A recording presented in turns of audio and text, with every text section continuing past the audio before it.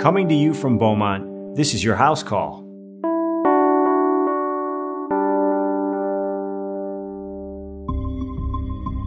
The COVID-19 tidal wave that washed over us in March and April has had a myriad of consequences. One of the more frightening consequences among the general public has been the delay in seeking much-needed health care, such as care for chronic medical conditions like heart disease or cancer or chronic pain and so on. By virtue of that, the COVID pandemic has also delayed important surgeries and other necessary procedures. Now, as we emerge stronger and wiser in our understanding of COVID and what it is, we have to redirect our focus to providing safe care to those who are most in need, including those patients who require surgical interventions.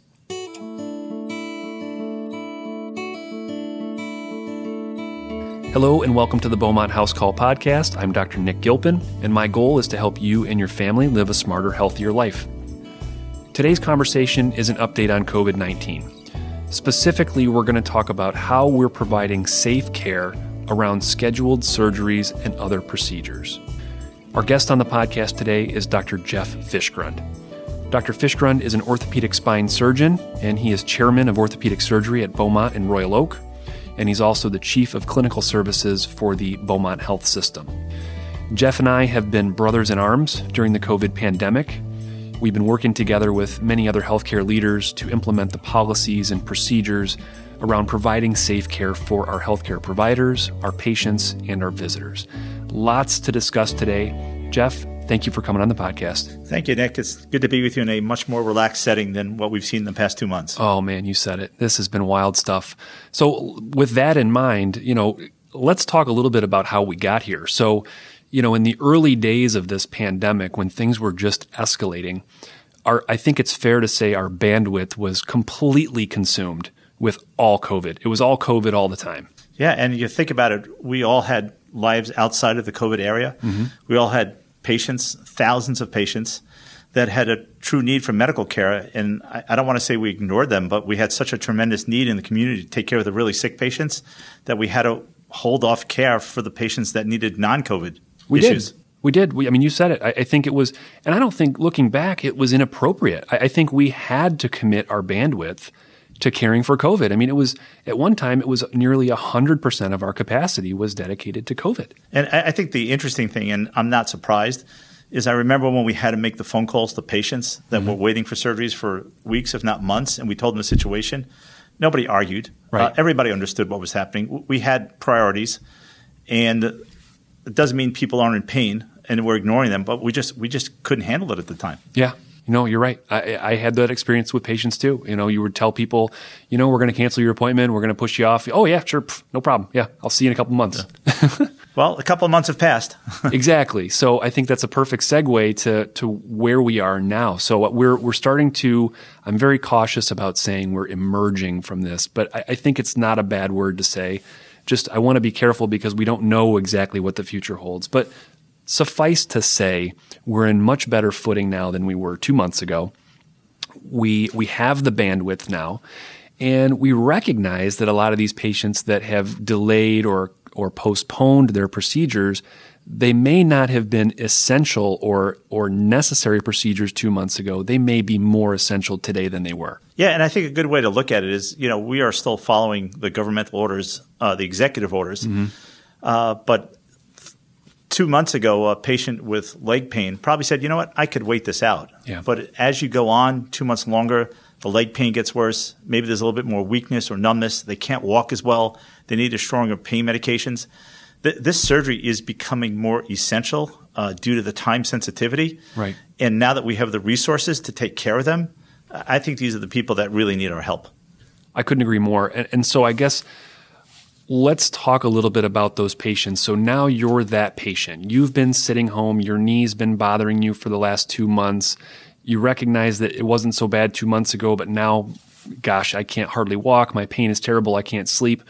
What should that person do? Well, I think the first thing they should do is call their doctor. I would be the first to admit sometimes it's harder to get a hold of the office now. Staffs are a little bit limited.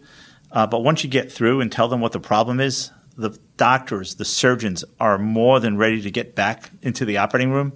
And now that we have space and staff for the operating rooms, these patients are going to be taken care of. So call your doctor first. Makes sense. I think one thing that's been interesting about this is that we don't really have a cookbook or a recipe that says these surgeries are essential, these surgeries are not essential. It's really a conversation, right? Yeah, and I think the conversation goes both ways. We really have to listen to our patients. Mm-hmm. And the patients know when they're ready. And if they say, I just can't take this anymore, that is going to satisfy all our rules and regulations, and we're ready to help. Yeah. There's no doubt about that. Yeah. I think the next thing people want to know is walk me through what happens. So I'm sitting at home, I'm listening to this podcast, I've been putting off that surgery, I'm going to call my doctor. Take me through, from start to finish, exactly what this process looks like. Well, the first thing you're going to notice that even the trip to the doctor's office is going to be a lot different than it was before. Yeah. The waiting rooms are essentially empty. Some people wait in their cars until they can come in. But there's probably very little wait for the doctors now. We've spaced our appointments out so that the number of people we see is less than half of what it used to. Mm-hmm. So there is some benefit here. You're not waiting for the doctor as long. Right. So there's no full waiting rooms. There's also much less people in the office. Mm-hmm. Unfortunately, we have less staff as a consequence of just having less patients to see. Yeah. Everybody's wearing a mask. Yeah. And you can see every piece of equipment being wiped down. Anything that is touched is wiped down in between every patient.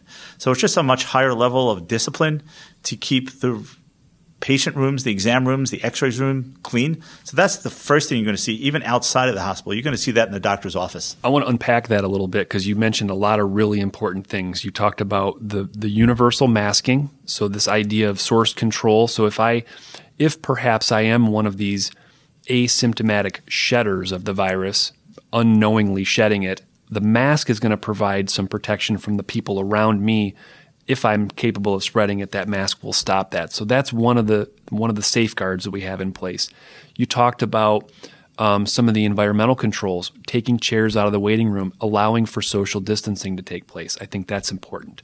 You talked about the environmental cleaning. That's important. What about screening? We're screening patients, correct? Right. So the screening takes place at several areas, and this is still outside of the hospital. Mm-hmm. Everybody's called a couple of days before to make sure they're not having a temperature, make sure they're not having a cough, all the usual questions. But even as they enter our office, and certainly as they enter the hospital, mm-hmm. they're asked the questions again. If they don't have a mask, we'll provide one. Yep. So I think that we have been really the most diligent we can be at every step of the process, that people are healthy before they walk into our doors. Yeah. I've seen it with my own eyes. I think it's really impressive to see all of the steps that we've put into place to be safe, not just for our patients, which obviously we care a lot about, but also for our healthcare workers, for our staff. Oh, I mean, you think about it, the staff at this point is critical. Yeah. I mean, we can't – you remember what happened a month or 2 months ago when we had a lot of staff go out. Yeah, we did. We can't afford to have staff go out. We have a community in need now. We need to start stepping up to bring more patients back to the office and to the hospital. I agree. So now here we are. This patient has come in. They've been screened. They've gone through the waiting room. They've talked with the doctor. Now it's time to schedule that procedure. So talk me through the next steps in the dance here. Yeah. So it's interesting you should say that because I just came from my clinic, which is only the second time I've been there in 2 months, and it's good to be back to my day job. I am a spine surgeon at heart, and I love doing it. And I actually had a patient this morning that I scheduled from surgery from Midland. That drove down from Midland, been waiting a couple of weeks to see me, mm-hmm. asked those exact questions. And I think those are the questions that have to be asked. Yeah. Because if I was a patient, I want to be sure where I'm going is as safe as possible. So he's already been through our screening process to get in the office. I told him what happens is as we schedule your surgery, expect the same thing with probably even more rigor due to the number of steps. You'll be screened several days before the surgery. Mm-hmm. When you enter the hospital, you'll have an entrance just for the surgical procedure. Yep. You'll be asked all the questions again. Unfortunately, you're not going to be allowed to have many visitors, if any visitors with you. Right. Because we have to keep the number of people to a minimum in the hospital. Well, I think that's a good point to pause on because, the idea of visitors is something that we as Beaumont and other healthcare systems have put into place as a safeguard because the fewer people in our facility means the potential for fewer exposures or transmission. But we're also, again, you talked about the governor's executive order. We have to be mindful of that. We are operating under a governor's executive order to really limit the amount of visitors in our facilities. Yeah, and I think people understand that. Yeah. I mean, they see it. They have to wait in line to get into Costco. Yeah. They're not going to be upset when they have fewer people in the hospital. Yeah, I appreciate that. Yeah, and I think really then the next step is really what hits home, is that if you're going to have surgery at a Beaumont hospital, you're going to be in an area where only surgery is done on healthy patients. Right.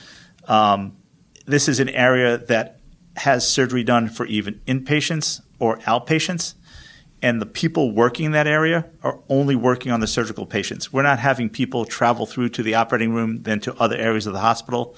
Every unit you're going to be in, every room you're going to be in, are people that have been screened just like you've been and found to be healthy enough for this procedure.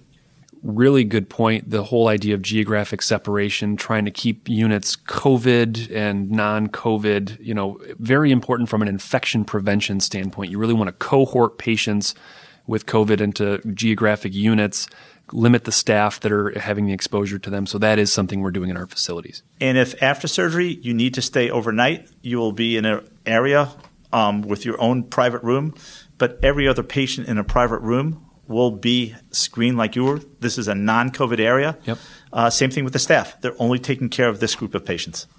So other than some of the things that you talked about, like the social distancing and the screening and the other safeguards we put in place, tell me how this experience fundamentally is really all that different than it was pre-COVID. I think we're just a lot more disciplined. Yeah. Everything we're talking about, we've always said we're doing, but there's such a high level of vigilance now that if you see somebody that hasn't washed their hands, in the past, you know what? You may have been a little bit embarrassed to say, hey, please wash your hands. Mm-hmm. But now you'll tell somebody that and they'll say, oh, I'm sorry, I forgot. Yeah. If you don't have your mask on, yeah, people aren't going to push back at you because we know that's what we have to do to keep our patients safe, our staff safe, and ourselves safe. So I think it's a group collective effort. It really has been a catalyst for that kind of culture of safety. I see this, I'm not doing surgery like you are, but I do see this within our hospitals. There's a lot more willingness to have those conversations on the spot. If you see someone that's not wearing their PPE properly, you're gonna educate that person on the spot. I totally agree. And it's not look like you're punishing somebody or calling them out. You're helping them, you're helping yourself, and you're helping everybody around you. And I think it's just the whole culture shift now that we are – not that we've been through a battle or a war, but we've been through a tough time. Yeah. And I think there's a greater commitment now to work together to get back to where we need to be and to take care of our community at large. Let's talk for a second about some of the ancillary support things that a surgical patient might need. So you mentioned about if you do have to stay at the hospital overnight or for a couple of days, we'll have you in a unit that's classified for caring for non-COVID patients and so on. But what about physical therapy? What about some of the other things that you might require?